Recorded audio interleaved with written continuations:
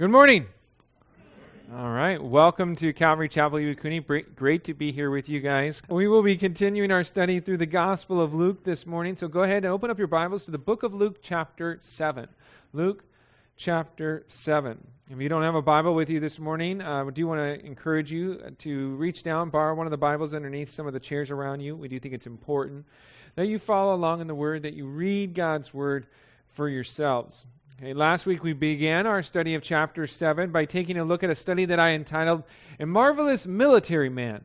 And we looked at the account of one Roman centurion, and we noted his incredible faith in Jesus to heal his servant that was laid out in his deathbed in agonizing pain, unable to even move. The centurion asked the Jewish elders to send for Jesus.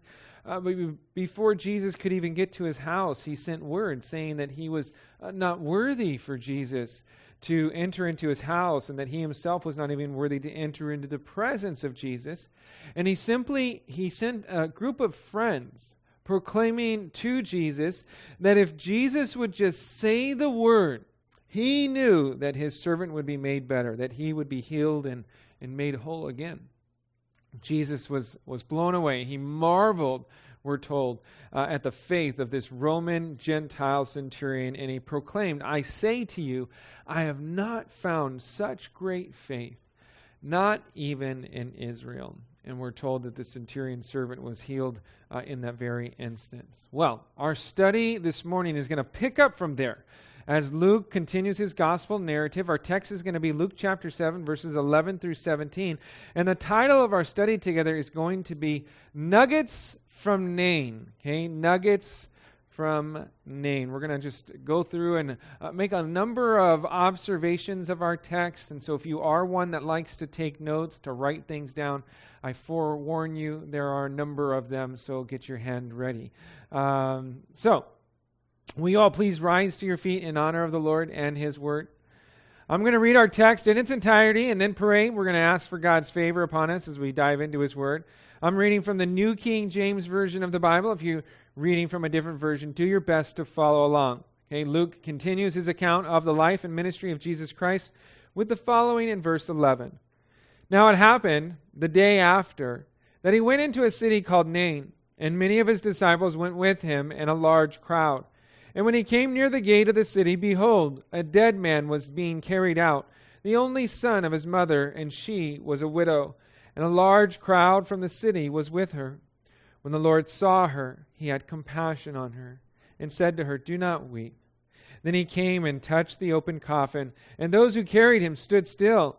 And he said, "Young man, I say to you, arise." So he who was dead sat up and began to speak, and he presented him to his mother. Then fear came upon all, and they glorified God, saying, "A great prophet has risen among us, and God has visited his people." And this report about him went throughout all Judea and all the surrounding region. We're going to stop there. That's our text for this morning. Let's pray and ask God just to lead and guide us through it. Father, we thank you for your word. We thank you that you are here with us this morning, Lord, and that your Spirit is living inside each of us, Lord. And we ask for your Holy Spirit to just come and to rule and reign in this place, to lead and guide us into your word and through your word. We thank you that your scriptures tell us and teach us that your Spirit will lead us into all truth. And so, Lord, I just pray that we would be led by your Spirit this morning. Lord, that we would be sensitive to all that your Spirit desires for us to hear. And Lord, that we will leave this place having heard from you, having spent time with you, having allowed your word to penetrate our hearts, to mold and shape us more and more into the image of your Son, Jesus Christ. We ask and pray this all in Jesus' name. Amen. Amen. You may have a seat. So our text here begins with a simple time marker in the first few verses, 11 and 12, that lets us know that the event in our text took place the day after what we just covered last week in the opening of chapter 7. Now, depending upon what translation you're reading, your text may say that it happened soon afterwards. The literal translation of the Greek is that it happened on the next. but it doesn't give the actual word for day. So it could mean that it just kind of happened next. This is what happened kind of in succession, or it could be saying on the very next day. Whether it was soon after or the very next day isn't that important, but I do believe what is important is that we understand that this took place right after the incredible healing of the centurion servant. Why is this important? Okay, let me explain. Because I think it helps us understand the overall excitement, the overall energy behind the group of people that are following Jesus at this time. You see, our text tells us that Jesus journeyed to a city called Nain, and that he was accompanied by many of his disciples and a large crowd. Now, the city of Nain was about 20 or so miles southwest of the city of Capernaum, where we were at last week in the beginning of chapter 7. It is about a day's journey.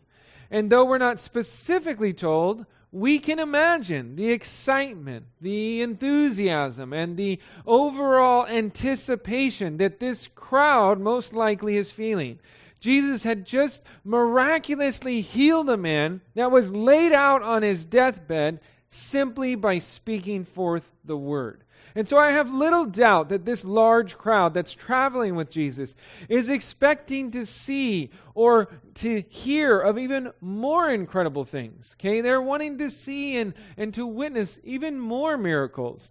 Jesus' popularity, it was still rising at this time, and people were following him with great excitement and with great anticipation. There's no doubt in my mind that they were following after him, hoping and waiting to see what will Jesus do next, with great anticipation. Now, in a very stark contrast, as Jesus and the large multitude with him was entering into the city gates, there they were met with a separate large crowd from the city making their way outside of the city gates.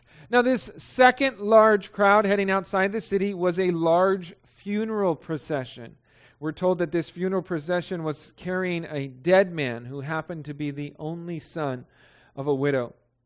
It was typical in those days for Jewish funerals to involve the entire community. Okay? It was a very loud and a very emotional event. Usually there were even hired professional mourners that would walk the streets wailing and lamenting the death and calling upon people to join them as they headed outside of the city gates to the cemetery, to the place where the bodies would typically be buried outside of the city walls.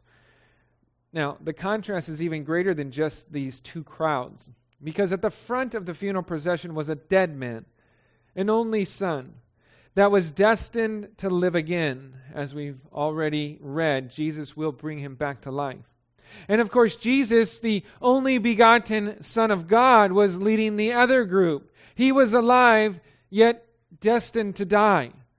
He is the Lamb that's slain before the very foundation of the world, as Revelation speaks of. His purpose in life was to live a sinless life and then to selflessly, sacrificially lay that life down for us, going to the cross and paying the penalty for our sins. And so, we have God the Father's only Son destined to die, encountering a widow's only son that was destined to live.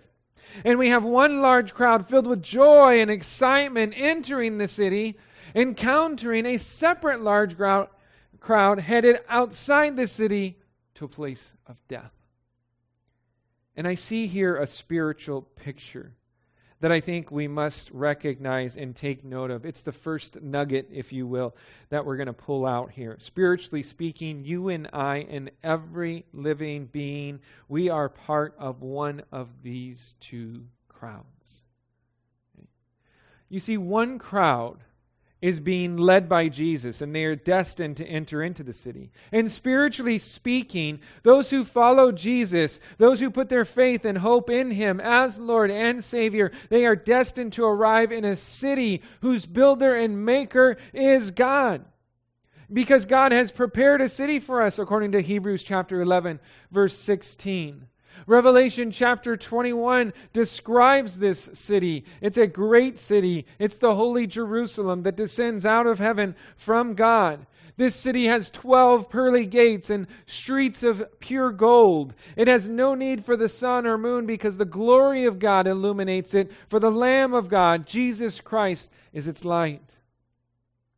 The other crowd's destination is outside the city, outside of God's heavenly home. They are headed to death and eternal separation from God in a place of darkness where there will be weeping and wailing. The scriptures also add that there will be gnashing of teeth, a place the Bible calls hell. And so spiritually speaking, those who do not surrender their life to Jesus, they are dead in their trespasses and sin, and they have no hope of entering into the city of God. John chapter 3 verse 36 states, "He who believes in the Son has everlasting life, and he who does not believe the Son shall not see life, but the wrath of God abides on him." You and I, are represented spiritually by one of these two crowds. Make sure that you are part of the crowd that's being led by Jesus and destined to spend eternity in the city that God has prepared for those who place their hope and faith and trust in Jesus Christ. Because listen to me, with all sincerity, you do not want to be part of that other crowd. You do not want to be part of that crowd that is destined for a place of weeping and wailing, a place of eternal separation and death and destruction. No matter what people may say, hell is not some cool party, rave type event where everyone's just living it up. That is not hell. It is a place of utter darkness and death, and you do not want to be part of that crowd. Well, let's continue on in our text to see what other nuggets we can find. Jump down to verse 13. It says, "When the Lord saw her, he had compassion on her and said to her, 'Do not weep.'" We're going to stop right there. 3 things stand out here in this one verse regarding Jesus and his actions towards this widow. First of all, we note that Jesus saw her. The word in the Greek translated as saw, it means more than simply seeing something or noticing something. It doesn't just mean that Jesus saw her, just as he would see anything or everything else. No, this word means more than that. It actually carries with it the idea of perception, of seeing and knowing. This was much more than a casual glance from Jesus towards this widow. He saw her, and she drew his attention, his focus. He saw her and he perceived what she was going through. Here she was, a widow, having already lost her husband, and now was faced with the loss of her one and only son. You see, in her day and age, women primarily worked from home, and they trusted upon the men in the family to go out and to earn a wage. What was she to do? She had no family. She had no husband, no son now to care for her, to provide for her. Here she was, surrounded by a large crowd of people, and yet most likely feeling all alone, abandoned, and without hope. And Jesus saw her, and he perceived, and he knew what she was going through, the pain she was feeling, the hopelessness of her situation. Listen, we too can go through difficult seasons. We too go through tough times where we too are hurting, perhaps even feeling all alone, feeling abandoned or without hope. Listen up, church family. God sees what you are going through. Jesus sees, and he knows what we are feeling and what we're going through. The God that we worship, he is the God who sees, El Roi, as Hagar declared there in Genesis chapter 16, verse 13, after she was treated harshly by Sarai and fled from her presence. There she was, lost and lonely in the wilderness, and the Lord saw her and approached her and ministered to her, encouraging her to return and promising her that he would multiply her descendants exceedingly. The Lord sees us. He knows our situations. He knows our circumstances, and he desires to minister to us in and through those situations. There is nothing that is beyond the sight of the Lord. He sees and He knows all. Proverbs chapter 15 verse 3 declares, "The eyes of the Lord are in every place, keeping watch on the evil and the good." Psalm 34 verse 15 states, "The eyes of the Lord are on the righteous, and His ears are open to their cries." Psalm 33 verse 13 affirms, "The Lord looks from heaven, He sees all the sons of men." Hebrews 4:13 teaches us that there is no creature hidden from His sight, but that all things, they are naked and open to the eyes of Him to whom we must give account. Brother and sister in the Lord, be assured of this very thing. God sees. He sees and He knows all that you're dealing with, and He wants to minister to you. Well, I said there was 3 things I wanted to note about this verse. The first was that Jesus saw this widow. The second is that Jesus had compassion on her. This word compassion is only found 12 times in the New Testament. It speaks of being deeply moved. The root word actually speaks of the bowels. For it was believed during that day and age that the bowels were thought to be the seat of emotions like love and pity. And so if you spoke about something that greatly impacted you, you would speak about how it moved you to your bowels. Word to the wise husbands out there, don't talk about your love for your wife by your bowel movements, That's an old way of doing things. We don't do that this way anymore, Today we identify the heart, as the seat of these same emotions, We may say that our heart aches for someone, or we love someone from the bottom of our hearts. Well, back in the day, they didn't use the heart, but the bowels to speak of these sorts of feelings. And so, interestingly enough, of the 12 times that this word is used, 9 of them describe the feeling that Jesus had upon others. And the other 3 uses of this word were actually found in parables taught by Jesus, referencing the kind of love that God has for us. And so every instance that this word is used, it is in connection to Jesus and His love for us, the love of God. Jesus not only saw her and perceived her situation, but He was moved with compassion towards her. His heart yearned for her, to minister to her, to comfort her. Compassion has been described in this way, described as your pain in my heart. Your pain in my heart. Compassion feels the pain of others and is moved to action. One of the parables that Jesus taught and used this word in was the parable of the Good Samaritan. You guys are probably very familiar with that parable.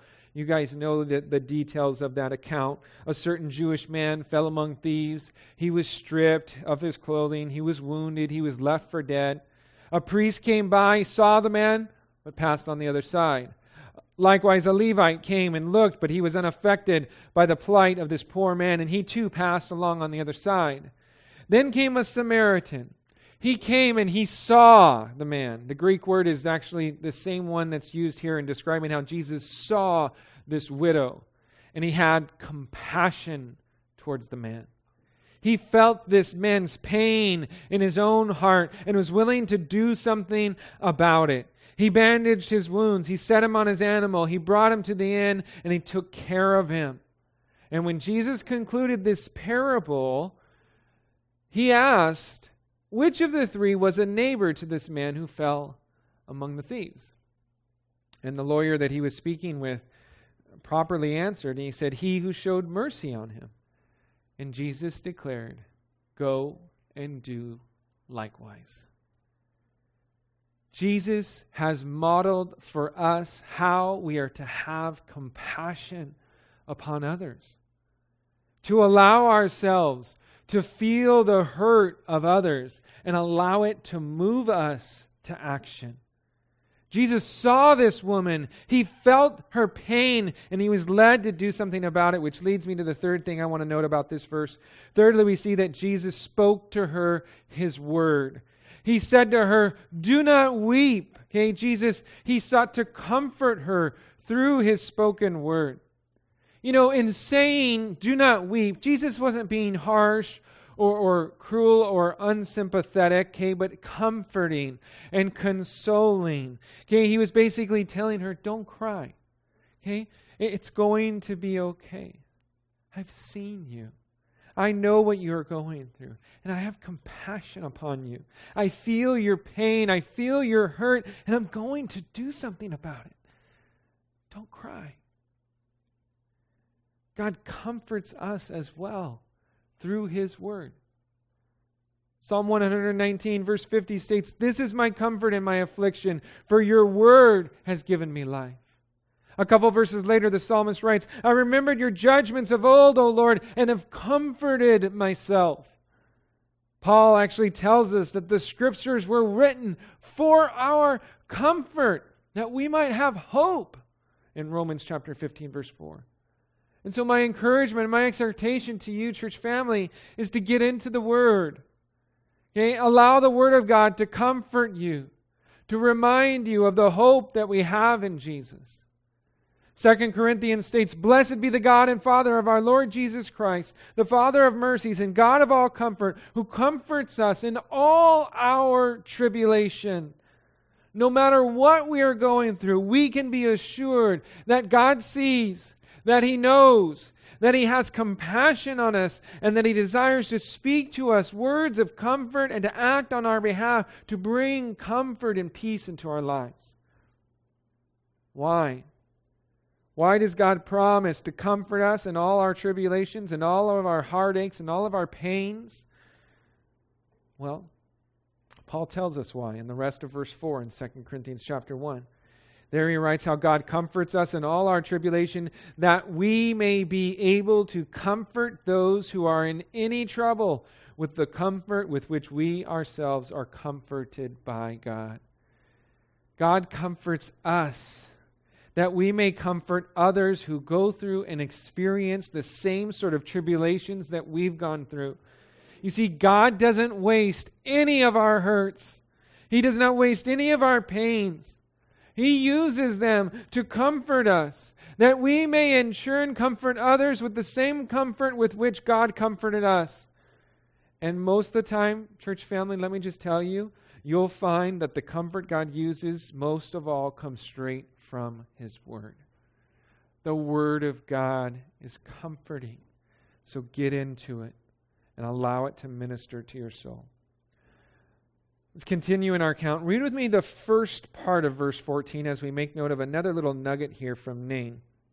Verse 14 says, "Then he came and touched the open coffin, and those who carried him stood still." We'll stop right there. I want to pause really quick here just to make a simple observation. As the two crowds met, Jesus saw this widow, was moved with compassion, was willing to do something that would cause him to become ceremonially unclean. For when Jesus came to the open coffin, we're told that he touched it.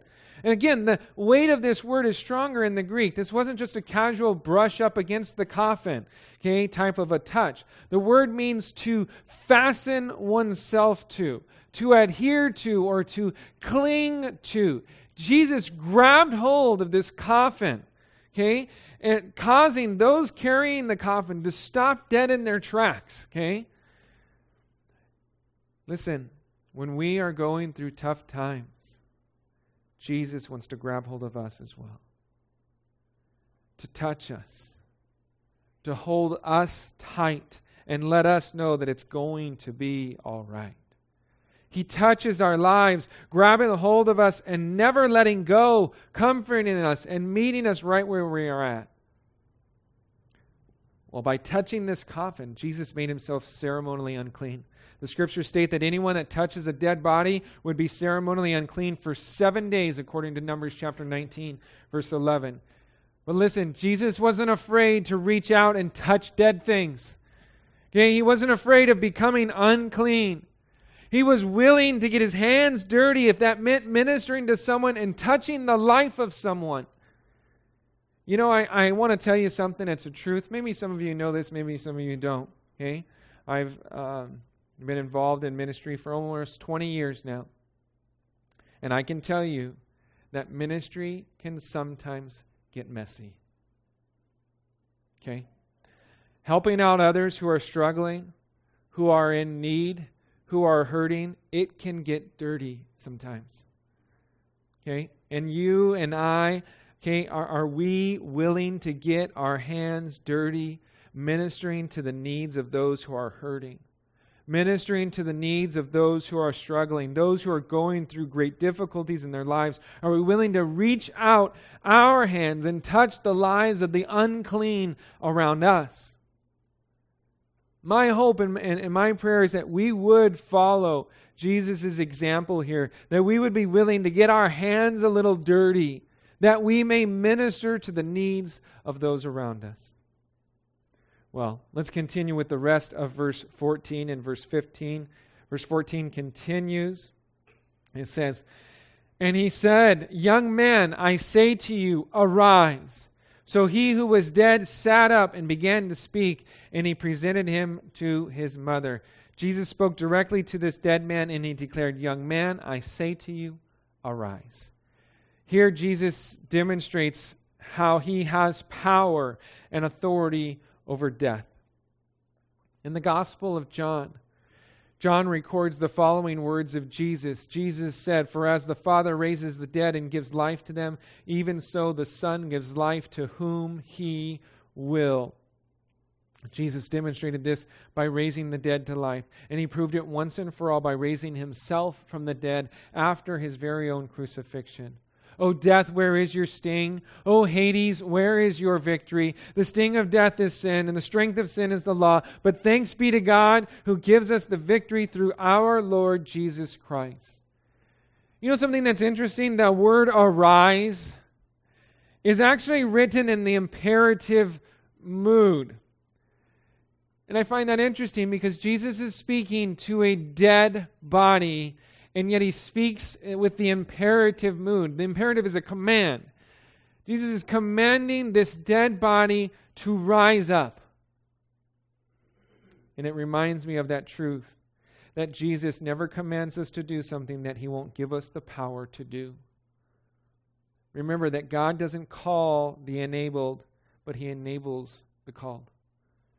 We can be confident that whatever God asks of us or whatever God commands of us, that he in like manner will give us the ability to accomplish the task and see it through to completion.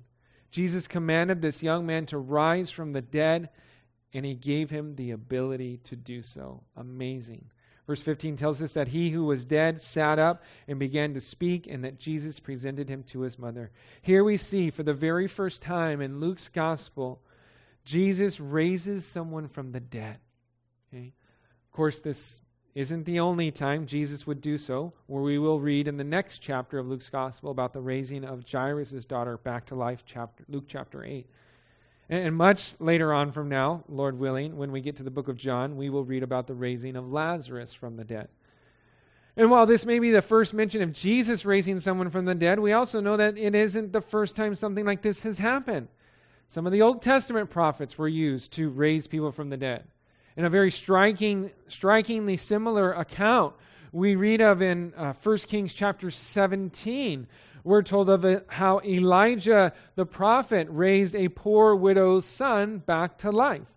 And the prophet Elisha also raised the poor Shunammite woman's son back to life as well in 2 Kings chapter 4. And so the ability to raise from the dead is something God has demonstrated throughout the Scriptures. Yet interestingly enough, we're told that Jesus Christ is the first fruits of those who have fallen asleep. That word fallen asleep, it's a euphemism for those who have died. 1 Corinthians chapter 15, verse 20. Why is Jesus referred to as the first fruits of those who have fallen asleep, but yet we have several previous accounts of God using prophets and even Jesus himself raising people from the dead? That's a good question. Okay, glad you guys asked. Okay, the answer really is quite simple. Jesus is the first to be resurrected from the dead, never again to see or taste death. Okay, all the people in the Bible that were ever raised from the dead, okay, eventually tasted death a second time.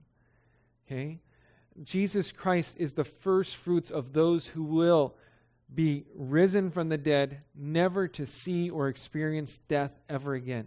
And Jesus' resurrection, it is unto eternal life. Okay? And this is what those who have placed their hope and faith in Jesus have to look forward to. Because Jesus rose from the dead, we too have the same assurance that we will rise from the dead. 1 Corinthians chapter 15 declares, "For since by man came death, by man also came the resurrection of the dead. For as in Adam all die, even so in Christ all shall be made alive. But each one in his own order. Christ the firstfruits, afterward those who are Christ at his coming." And so, Jesus, the firstfruits of those being resurrected to eternal life. We see in this man raised to life a picture. This man is a picture of you and me. A picture of what our life was like before we came to Christ, and a picture of what God has done in us and through us. Paul describes what we were like prior to Christ with great accuracy. In Ephesians he writes, "And you he made alive, who were dead in trespasses and sins, in which you once walked according to the course of this world, according to the prince of the power of the air, the spirit who now works in the sons of disobedience, among whom also we all once conducted ourselves in the lust of our flesh, fulfilling the desires of the flesh and of the mind, and were by nature children of wrath, just as the others." You see, we were dead in our trespasses and sin. We were that dead body in the coffin, being escorted outside the city, headed to nothing but death and darkness and lamenting and wailing. We conducted ourselves in the lust of our flesh. We fulfilled the desires of the flesh and of the mind, and were by nature children of wrath. But that all changed when the grace of God was poured out upon us. Paul continues in Ephesians with this. He says, "But God." And I think how wonderful those two words are. Okay? As he describes what we were like before, and then he says, "But God." Okay? "But God, who is rich in mercy, because of his great love with which he loved us, even when we were dead in trespasses, made us alive together with Christ. By grace you have been saved, and raised us up together, and made us sit together in the heavenly places in Christ Jesus, that in the ages to come he might show the exceeding riches of his grace and his kindness toward us in Christ Jesus. For by grace you have been saved through faith. And that not of yourselves. It is the gift of God, not of works, lest anyone should boast." You see, just like this young man in our text, God was rich in mercy toward us. Not because he deserved it, and not because we deserved it, okay? It was all a matter of God's great love being demonstrated towards us through Christ. God's exceedingly rich grace was showered upon us, and life and salvation was granted toward us. How awesome the Lord is, okay? We were all once this dead man, but as the grace of God worked in us and through us, we too were given new life in Christ. Praise God. Amen. Praise God for his mercy, for his love, and his grace. For without them, we'd still be that dead man, headed outside the city with nothing but death and darkness ahead of us. Let's wrap up our study by looking at our final two verses. Read with me verses 16 and 17 as we discover a few more nuggets before we close. Verse 16 says, "Then fear came upon all, and they glorified God, saying, 'A great prophet has risen among us, and God has visited his people.' And this report about him went throughout all Judea and all the surrounding region." Here in these two verses, we see the results that came about after this young man was brought back to life. There are 5 things that Luke mentions as taking place. We're going to note them, and we're going to do so carefully, but somewhat quickly. Number 1, we see that fear came upon all. People from both crowds, all who were there, all who were witness of this incredible miracle, were struck with great fear.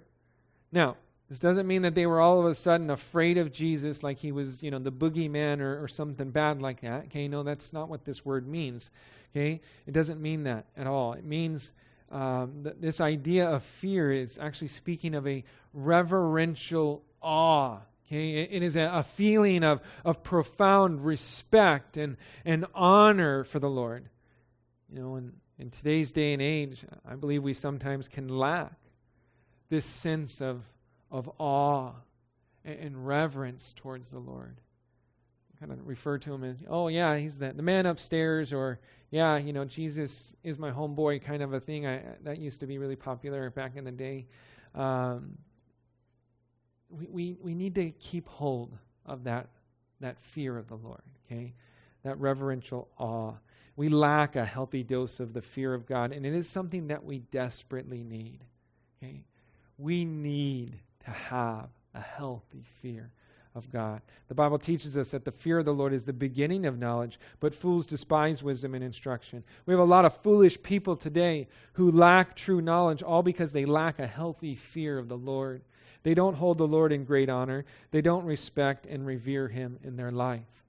May we be reminded of what the writer of Hebrews tells us, that it is a fearful thing to fall into the hands of the living God. Okay? He is God, and we are not. Not even close. Recognizing this huge difference helps keep us sober-minded. It helps keep us humble and yielded to the Lord. It is a very good thing, a very needed thing in our lives. A healthy dose of the fear of God. Number 2, we see that they not only feared God, but they also glorified God as well. When God shows up and He does a great work in our lives, our response ought to be that we glorify God. To glorify God speaks of rendering glory to Him, recognizing Him for who and what He is. It's to celebrate Him with praises, with worship, with adoration in our very lives. Psalms 96 proclaims, "For the Lord is great and greatly to be praised. He is to be feared above all gods. For all the gods of the people are idols, but the Lord made the heavens. Honor and majesty are before Him. Strength and beauty are in His sanctuary. Give to the Lord, O families of the peoples. Give to the Lord glory and strength. Give to the Lord the glory due His name. Bring an offering and come into His courts. O worship the Lord in the beauty of holiness. Tremble before Him, all the earth." We glorify God in the songs that we sing and the worship that we give, the praise that we offer, but we also glorify Him through our lives. 1 Corinthians teaches us that we have been bought at a price. Therefore, glorify God in your body and in your spirit, which are God's. And that whether we eat or drink, whatever we may do, we are to do it all to the glory of God, according to 1 Corinthians 10, verse 31. Jesus said in John chapter 15, verse 8, "By this my Father is glorified, that you bear much fruit, so you will be my disciples." He also said, Jesus, to let our light so shine before men that they may see our good works and glorify our Father in heaven. So God is to be glorified in our praise, in our worship, in our adoration, but He's also to be glorified in the way that we live our lives. That in everything He would receive the glory and the honor that is due His name. Number 3. We see that the group there in Nain recognized Jesus as a great prophet that had risen among them. Now I understand why these people would say this. Jesus' act of raising the widow's son probably would have reminded them of the Old Testament accounts of Elijah and Elisha that we already mentioned. In fact, the ministries of these two prophets actually took place in and around the same region that we're reading of here, this city of Nain, in that same region of Galilee. Okay? The ministries, and so people would be familiar with those guys. They kind of would be like, hey, this is where Elijah did this, and this is where Elisha, raised the Shunammite woman, and this is where Elijah raised the widow's son. And so I understand their conclusion. Okay? But I wonder how the Lord felt when He heard them declare Him as a prophet. Even a great one. They did say He was a great prophet. Yes, Jesus was a prophet, but He was so much more than a prophet. And properly identifying Jesus is one of the most important things that we can do. Who is Jesus? Was he just some man that lived 2,000 years ago and went around doing some nice things and saying some nice words? Was he simply a good teacher, a morally upright spiritual leader? Was he a prophet sent by God? Or was he more than that? You see, there are all sorts of different beliefs, religious beliefs out there about Jesus. The Mormons, they believe that Jesus is a spirit child of God and the spirit brother of Lucifer. The Jehovah's Witness, they believe that Jesus is the archangel Michael in bodily form. The Muslims, they believe that Jesus was a prophet of God and that he was born of a virgin, but they deny his deity. The Hindus believe that Jesus was a spiritual avatar of God. Buddhists believe that Jesus lived previous lives where he reached high states of enlightenment because of Buddhist practices. You see, there are all sorts of different ideas about who Jesus is. To say that Jesus was a prophet was correct, but it was also sorely incomplete because he was so much more. Jesus is God in the flesh. 100% God, 100% man. He is Lord and Savior of all mankind, and only those who recognize him as such will receive the grace of God that leads to salvation. Make sure that you know and understand who Jesus is, for what you believe about Jesus will impact your eternal destiny. Number 4. We see that the people attested God has visited his people. How true this statement was, and yet I don't think they understood the magnitude of their response. This isn't the first time we've come across this kind of response about God visiting his people in our study of the book of Luke. You may recall that back in chapter 1, Zacharias, the father of John the Baptist, was filled with the Holy Spirit, and he prophesied, saying, "Blessed is the Lord God of Israel, for he has visited and redeemed his people." Okay, this Zacharias said this after his mouth was open, after having been visited by an angel while serving in the temple. People would use this phrase to speak of God sending a special word through a special agent of some kind. And so when the people here proclaim God has visited his people, they aren't necessarily identifying Jesus as God in the flesh, but more as a messenger or as an agent of the Lord, one sent on behalf of the Lord. God had indeed visited his people, and he was standing right in front of them all. Jesus is Emmanuel. He is God with us. And listen, just as God came and visited his people some 2,000 years ago, he promises to come again and visit us a second time. Currently, he is in heaven preparing a place for us. Jesus promises in John chapter 14 that if he goes and prepares a place for us, that he will come again and receive us to himself, that where he is, there we may be also. Jesus is coming back again. He will visit his people. And the question I think we must ask ourselves is whether or not we are ready for him to return. My hope is that we can all say yes. Okay, that we are all ready for Jesus to come and visit his people once again. Number 5, and finally, we see and note the final response to this miracle. We see that this report about Jesus spread throughout all Judea and all the surrounding region.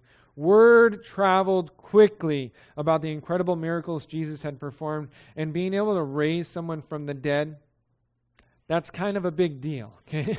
And so word spread fast, okay? And went down through Judea, all throughout Judea, and all throughout the region. And this would actually lead to more difficulties as the religious leaders take more and more notice of Jesus and hear more and more about this man everyone's talking about out in Galilee. It's going to bring some unwanted attention from the religious elite, that's for sure. But as I thought about this effect that came about because of the man being raised from the dead, it made me think of us. It made me think of us and how willing we are to spread the word about the Lord and how he has raised us from the dead and how he offers to others the same life-giving message of hope and reconciliation to the Lord by grace through faith. You see, we are just like this man. We once were dead in our trespasses and sin. We've been made alive. And how many people are we telling that story to?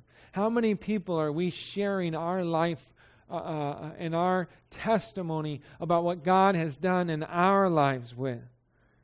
Are we bold in sharing our faith? Are we all about spreading the message of Jesus Christ and His gospel to the world around us?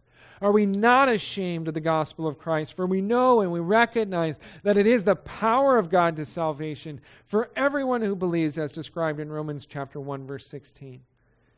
Behold, Romans 10, verse 15 declares, how beautiful are the feet of those who preach the gospel of peace, who bring glad tidings of good things. May we all have within us a desire, and not just a desire, okay, church family, may we have a desire and a sense of urgency to get this message out while we still have time to do so, because Jesus Christ is coming back. And once He does, there will be no more opportunities to share the gospel message. That window, that time will have passed. As I contemplate the reactions and the responses that came as a result of this young man being brought back to life, I can't help but believe God would have just something here for us, something for us to glean. That we too would have a holy and reverential fear of God. That we would glorify God for all that He's done in our lives. That we would properly identify Jesus, not just as a prophet, but as God in the flesh, our Lord and Savior. That we would be ready for Jesus to come visit us again, and that we would be willing and desiring to spread the message of the gospel to all those around us until that day comes. Amen? Amen. Let's pray. Father, we thank You for Your word.